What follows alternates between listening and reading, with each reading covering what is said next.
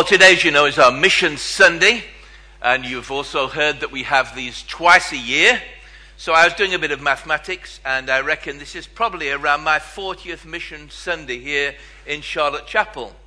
And along with these Mission Sundays, we've had quite a few other occasions when missionaries have spoken about world mission. So if you add them all together, and if you're a regular worshipper here, or you're a visitor and you know the Bible well, I wonder what you think would be the most popular text to preach on an occasion like this, given the whole Bible. We won't take a vote on it, but I'm pretty sure, statistically, the verses that have been most in focus over the years have been what we call the Great Commission, the words that the Lord Jesus Christ spoke to his followers before he returned to heaven. Jesus came and said to them, "All authority in heaven and on earth has been given to me. Therefore go and make disciples of all nations, baptizing them in the name of the Father and of the Son and of the Holy Spirit, teaching them to obey everything I've commanded you. Surely I'm with you always to the very end of the age." What is a good choice about the followers of Jesus being sent out into the world, which is what the word mission means, literally. Sent to the nations and people groups of our world. But there is a danger in starting here, for it may well create the assumption that the subject of mission in this book, the Bible, begins in the New Testament. It's purely a New Testament subject. And along with this is a more subtle danger into which we can fall, to think that mission starts with us, that mission is something that, first and foremost, we do. But what I want to share with you today, and what I think is true, and I've been thinking a lot about it and reading a lot about it recently, is that the subject of mission, rather than starting in the New Testament, begins much earlier, in the Old Testament part of the Bible. It begins, as the Bible itself does, not with us, but with God. In the beginning, God. If you want a book to read on this, and you're a good reader, then Dr. Chris Wright, who preached in the chapel, I was looking at the records, in 2002, he was the principal of All Nations Christian College. He now runs the Langham International Trust, and he was one of the leaders at the Lausanne Mission Conference that took place recently in Cape Town. He's written a huge book called The Mission of God, Unlocking the Bible's Grand Narrative. It runs to almost 600 pages for those who want something to do over the Christmas period instead of watching useless films and repeats and things. And let me give you a quote from it which gets the heart of it. He says, "It is not so much the case that God has a mission for his church in the world as God has a church for his mission in the world. Mission was not made for the church was made for mission, God's mission." And from this perspective, this big picture, the mission of God begins in Genesis with those opening words, with creation. In the beginning, God created the heavens and the earth. And then, if you don't know the Bible, you skip through 66 books until you come to the last one, which is called Revelation. And you come right to the end of it, chapter 21, there is a new creation. "Then I saw," says John, "a new heaven and a new earth, for the first heaven and the first earth had passed away." And in between these kind of bookends of human history, despite all that seems to threaten and ruin God's plan, his mission, it culminates wonderfully in him sending his son Jesus into the world to die on the cross. So the scripture says, when the time had fully come, God sent his son to die for us and to accomplish the mission that we could never accomplish ourselves. And then, of course, the risen son, the risen Lord Jesus Christ, the first missionary, if you want, the greatest missionary, sends his followers into the world as missionaries, as sent ones, to fulfill the mission of God, and send his Spirit to enable them to do this. And that's where the Great Commission, of course, is placed, right in the middle here. In the middle of the story of salvation. And what I want to do today, with God's help, and this is a two-part message. If you don't normally come out in the evening, I hope you'll come to the second half, because the second half brings it all to a glorious conclusion. The theme, I mean, not necessarily the sermon, hopefully. And the two parts belong together. So let me tell you where we're going today, and then we'll launch into our subject. Okay, this is kind of preliminary. We're going to look at the mission of God, the story of salvation. And what I want to do is begin at opposite ends of the story. So this morning I want to begin with beginnings, looking forward, and focus on the 2 chapters in Genesis that were read to us, 2 contrasting stories. And in particular, we're going to look at what it means to be a son of Abraham, and to ask, do I belong to these people? This evening in part 2, we'll go to the opposite end and the book of Revelation. We're going to begin with some songs of great praise taken from Revelation 5 and 7 of that final great throng in heaven. And we're going to look back about how God brings this mission to completion. This is the end of the story, if you like, and some of the barriers we have to overcome if we're going to get there today. And to ask, are we as a church involved in mission? The mission of God. And the focus of both of these things, looking forward, we'll look forward to the coming of Jesus this morning. And when we start this evening, we'll look back to the coming of Jesus, dying on the cross, who is the focus of all worship for all eternity, the Lord Jesus Christ. So that's where we're going to go this morning, Dave. That's great, Dave. And we need that in the middle there. And I hope what this will do will give us a bigger picture of mission.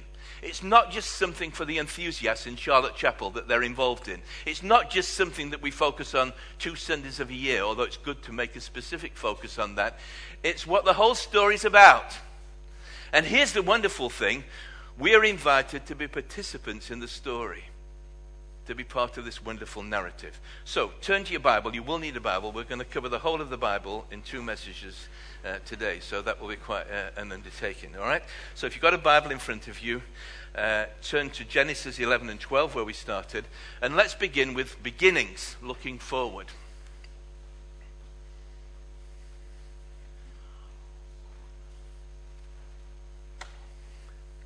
Now you'll notice I've used the plural word, beginnings, because the real beginning is before Genesis 11 and 12. In fact, it's before Genesis 1, because God has this mission plan in mind, planned in eternity, to use a Bible phrase, before the foundation of the world. From a human perspective, the beginning is Genesis 1:1, when God creates the world and creates human beings as the crown of his creation, living in intimate relationship with him.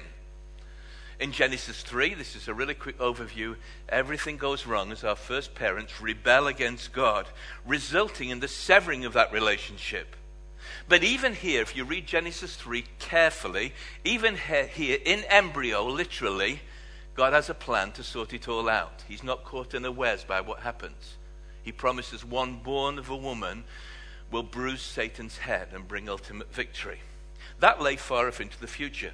In the meantime, the descendants of Adam and Eve, as you continue to read the story through the book of Genesis, multiply across it, carrying with them the virus of wickedness that they've inherited from Adam and Eve. So much so that, you know the story, in the end, God is so grieved by their wickedness that he determines to wipe out the world and to send a flood which will eliminate humankind from the earth. But in judging many, God saves one man and his family, a man called Noah, who we read found favor or grace in the eyes of the Lord, and instructed by God, Noah builds an ark with selected animal species, and he's preserved from the disaster which wipes out humankind. So a fresh start is made. So we come to Genesis 9. We're almost getting to chapter 11 and 12. Just stay with me for a moment, okay? And when they emerge from the ark, God gives his mission plan again to Noah. His covenant with Noah, his agreement with him. He said, then God blessed Noah and his sons, saying to them, be fruitful and increase in number and fill the earth. And when you come to Genesis 10, you'll see it says the table of nations. That's a picture of all the nations that eventually emerge from Ham, Shem, and Japheth, the 3 sons of Noah. But we discover, as we come to chapter 11, that the real problem has not yet been resolved.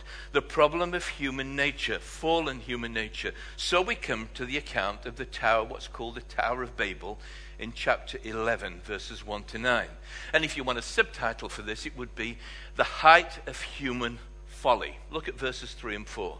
Human beings congregated together in this one place say, "Come, let's make bricks and bake them thoroughly."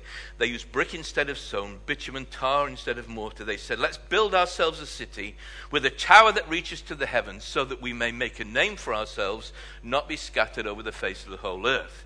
And instead of following the divine mandate, you remember what God said to Noah? Multiply, scatter across the face of the earth. They congregate in one place. One writer says, whereas God wanted man to fill the earth, he seeks to congregate in one town, Babel. Now, Babel is located, we're told, in a place called Shinar, which your Bible footnote, if you've got good eyesight, can read at the bottom in the NIV, tells you is in Babylonia. And there, using the crude materials at hand, they begin to build a tower, a town with a city, with a tower at its center, the Tower of Babel, in an attempt to reach up to heaven. If you do some study, you'll find that these kind of towers are very well known. They're called, if you want the proper word, they're called ziggurats. They're in modern Iraq. And they're huge pyramid-like structures. And the worshippers kind of ascended the stairs to get up closer to heaven. So they thought. They were a central feature of Babylonian religion. And the worship of various gods, especially the moon god and other heavenly deities. Indeed, the word in Babylonian, the word Babel, means gate of the gods. And so this is a kind of, if you know the television series and film, this is a kind of ancient stargate for people to get up to heaven. Now, the problem with the Tower of Babel is not that human technology is wrong. After all, Noah, from whom they claimed their ancestry, had been in the construction business himself. But in his case, the architect behind the ark was God. In the case of the tower, God is not even a consultant or consulted. No, this is a human being, this is a human project from beginning to end, and the motivation behind it is human pride and ambition. Let us build so that we may make a name for ourselves. God is no longer at the center, he's on the periphery. If at all, they will build a tower from earth to heaven. They take the initiative to try and establish contact with God, with heaven, storming heaven on their terms. It is the height of human folly. In the original Hebrew in which this is written, there is a play on words between the word for make, the word for confused, and the Hebrew root nabal, which means stupid, folly. There's a man in the Bible, if you know the Bible story well, who was called Nabal, who was a fool. And if you read the story, you'll find he lived up to his name. Now, this pattern is repeated throughout human history. We see it still today in our world. People trying to make an attempt to reach up to God by their own efforts. Later in the 6th century, in this very same place, Nebuchadnezzar, the Babylonian emperor, builds a great statue, 90 feet high, made of gold, issues an edict that all the peoples on the earth should come and worship. And as we'll discover, it always leads to frustration. In fact, when you come to the last book of the Bible, Revelation 17 and 18, the city that is in opposition to God and all that God stands for is the city of Babylon. There's this great picture of Babylon. But all of it is doomed to failure. So we read in verse 5, "But the Lord came down to see the city and the tower that men were building." Now, of course, this does not mean that the Lord was ignorant of what was going on from his heavenly vantage point. Like some government inspector who was informed of the activities of a jerry builder and sent to investigate. No, the expression "the Lord came down to see" is used to indicate in human terms God's intimate concern about the situation. And what he sees prompts God to take remedial action. So human efforts are met by the judgment of God. Look at verses 6 and 7. The Lord said, if as one people speaking the same language, they begin to do this, then nothing they plan to do will be impossible for them. Come, let us go down and confuse their language so they will not understand each other. Seeing the disastrous consequences, if they are allowed to continue unchecked, God intervenes in judgment. And his judgment is to separate the nations by language.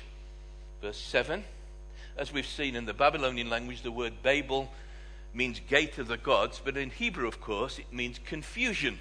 And of course, it leads to our own English word, babble, which means to speak meaningless nonsense. It is a meaning that survived. In other words, what has lasted today is not what they did, build a tower, but what God did. I've been a Bible translator, as you know, for the first 20 years of my career. And there are nearly 7,000 languages spoken in the world today. All of them are a product of what happened on this day when God intervened and separated people by language. We'll see this evening that's not the end of the story when we get to Pentecost. Leave that for later on. The result is that God forces them to do what he wanted them to do in the first place when he spoke to Noah. They are scattered over all the earth. And this is the story of Genesis 11. Now, if the story ended here, the Bible would be a very short book. But the Bible is not a short story, which ends at Genesis 11. No, note significantly what follows in chapter 12. We have the call of Abraham, Genesis 12, 1-5, which is read for us, in which, by contrast, the height of human folly is met by the depth of divine love. The Lord has spoken to Abraham. Abraham lived with his family in Babylonia, Ur of the Chaldees. Chaldees is Babylonia. It's an amazing intervention that when human beings reach up in the height of arrogance and pride, trying to reach up to God, God reaches down to them in grace and love to reach them on his terms, not on their terms. If you find Chris Wright's book, 600 pages too much, there is a shorter follow-up book with some of the implications, which is only 285 pages, which you can get cheap on Kindle.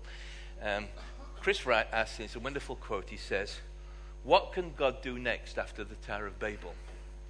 Something that only God could have thought of. God sees an elderly, childless couple in the land of Babel itself and decides to make them the launch pad of his whole mission of cosmic redemption. One can almost hear the sharp intake of breath among the angels when the astonishing plan was revealed. Amazing. What is God going to do in the face of all of this? He's going to choose one man called Abraham, and he's going to be the launch pad for his plan, his story of salvation, his mission for the whole world. So against the dark background of the judgment of God, we come to chapter 12, and we have the wonderful, bright blessing of God. Look what God says to Abraham. "I will make you into a great nation. I will bless you. I'll make your name great. You will be a blessing. I will bless those who bless you. Whoever curses you, I'll curse, and all peoples on earth will be blessed through you."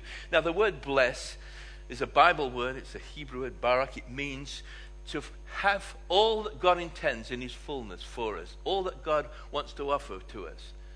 It's a wonderful word, repeated through an intimate relationship with God. Now, notice what is promised. God says, "I'm going to bless you, Abraham, and through you will come a great nation, which will be the nation of Israel. And through that blessing, all nations on earth will be blessed." In other words, his plan for the whole world will be fulfilled beginning with this one man. Chris Wright comments again, "The call of Abraham is the beginning of God's answer to the evil of human hearts, the strife of nations, the groaning brokenness of his whole creation. It is the beginning of the mission of God and the mission of God's people." Now, very briefly, we're going to zip through the Old Testament. The story of the Old Testament is the story of God's people that emerged from this one man. It is the story of Israel. It's a wonderful story of this nation that is chosen by God to be a blessing to the world, to be a light to the nations. A mission in which sadly they fail through pride. And you ask yourself, has the whole plan ended in doomed to failure? Not at all. Notice this wonderful pattern. God chooses one man, Abraham, through him a whole nation. And through that one nation, he chooses one person. He comes himself in the person of his son to resolve the problem. And from that one man, we're going to see that the plan blossoms out to all nations of the earth, the good news of Jesus for all people. It's a focus, a broadening, a narrowing, a focus, until this evening we're going to celebrate a great multitude that no man can number, of every tribe and language and people and nation, praising the Lamb for all eternity. End of story. But we're still in the story. So when you turn to the New Testament, how does the New Testament begin?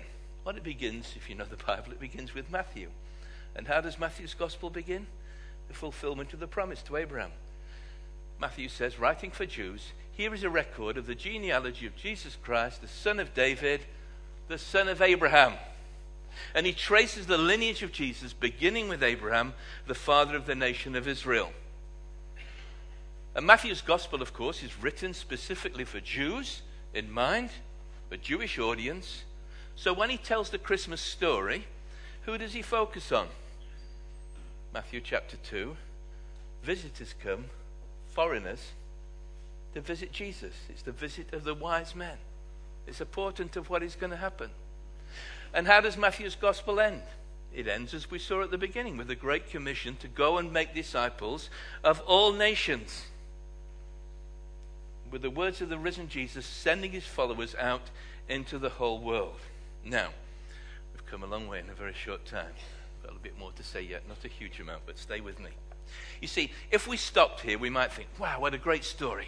That's like reading Lord of the Rings. That was a good one as well. You know, Frodo Baggins and Gandalf and stuff like this. But the amazing thing is, this is not a story. This is the story. The story that makes sense of everything. Life, the universe, everything. Human existence. And that is what we need to understand. And that is why we need to share this story, because we are invited to be participants in the story. And we need a bigger picture of what the gospel's about and what the story of the Bible's about. The late John Stott, who died recently, great influence on so many people. John Stott wrote this: many people are rejecting our gospel today, not because they perceive it to be false, but because they perceive it to be trivial. They're looking for an integrated worldview that makes sense of all their experience. Today's world needs a bigger gospel, the full gospel of Scripture. That's what people are looking for today. So where are they looking to find the story? Watch the media. People are looking to find their fulfillment by living vicariously through soap operas. You watch what's happening in Coronation Street, EastEnders, Emmerdale, and people are involved in the story. I remember this came home so forcibly to me when I began my pastoral ministry as assistant pastor, and my colleague as senior pastor. We were in a little village in Buckinghamshire, and a lady in the village, her husband died, and her next door neighbor was a member of the church, and she said to my colleague, it would be good for you to visit her, to console her, and to commiserate with her on the death of her husband, which he duly did, very quickly, being a faithful pastor. The next week, the lady next door said, you're in trouble with my neighbor.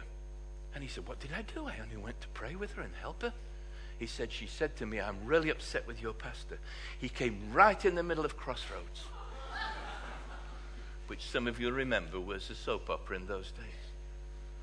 She was more involved in the story of Crossroads than in the death of her husband.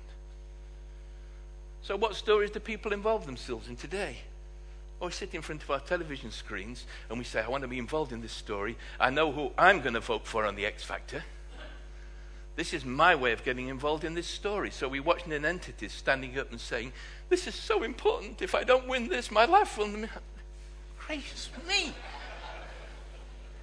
Friends, it's not funny, it's serious. Or we look at celebrities out in the jungle and we follow them through and we think, I can be involved in this story. And how do you get involved? By sitting on the sofa and paying £1 to vote for somebody because you think you can influence the story in some way. It's triviality compared with the great story, the gospel story that makes sense of everything.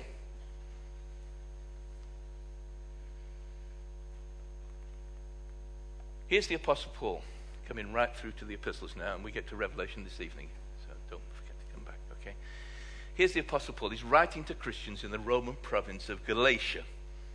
These are Gentiles. They're not Jews. They're like us, most of us anyway. We weren't privileged to be born Jewish. We're born from Gentile ancestry. And he writes about the gospel of Abraham for Gentiles. And he says to them, consider Abraham. Now, notice the words very carefully. Galatians 3:6-9. Consider Abraham. He believed God, and it was credited to him as righteousness. Understand then that those who believe, he's writing to Gentiles here, those who believe are children of Abraham. The scriptures foresaw, this is the story way back, that God would justify the Gentiles by faith and announce the gospel in advance to Abraham. All nations will be blessed through you. So those who have faith are blessed along with Abraham, the man of faith. Do you know that Abraham got the gospel before us? In advance? The gospel God's good news, was first announced to Abraham, a Jew or a proto-Jew anyway at least, but it was given to him as a message which was for all nations. And he was told all nations will be blessed through you.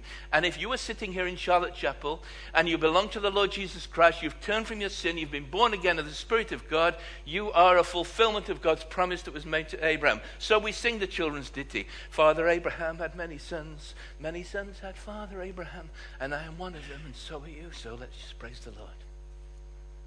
Yes, it's true. Wonderful. So, are you a son of Abraham? How do you become one? Are you part of this story? How do you become a son of Abraham? Not by building a tower to try and get to heaven, or reaching up and building a ladder to get to heaven by your own good works and by your own efforts. Doomed to failure, height of folly. No, you become a son of God, and that means male and female. You can be a female son biblically. Through believing God, as Abraham did, responding to God's promise, and his call through faith in Jesus Christ. He is the son of Abraham who paid the entrance fee to bring you into God's family by his death and resurrection. That is why the cross of Jesus and his resurrection are the key events in the story of salvation. Now, Paul goes on in that chapter to make it explicit. We're almost coming to the end. Just stay for the final bit. The gospel for all. He says to these Gentiles, you are all sons of God through faith in Christ Jesus. For all of you who were baptized into Christ have clothed yourself with Christ. There is neither any longer Jew nor Greek, slave nor free, male nor female. You are all one in Christ Jesus. If you belong to Christ, then you are Abraham's seed and heirs according to the faith. And if by God's grace you are part of that family, then you share not only in the blessing of Abraham, but we are meant to be a blessing to the whole world. What Abraham was commissioned to be a blessing to all nations, we are commissioned to be as well. Final quote from Chris Wright. Inspire you to get the book. Our missionary mandate. I have some reservations about some of the book, I must say, but the main premise is wonderful.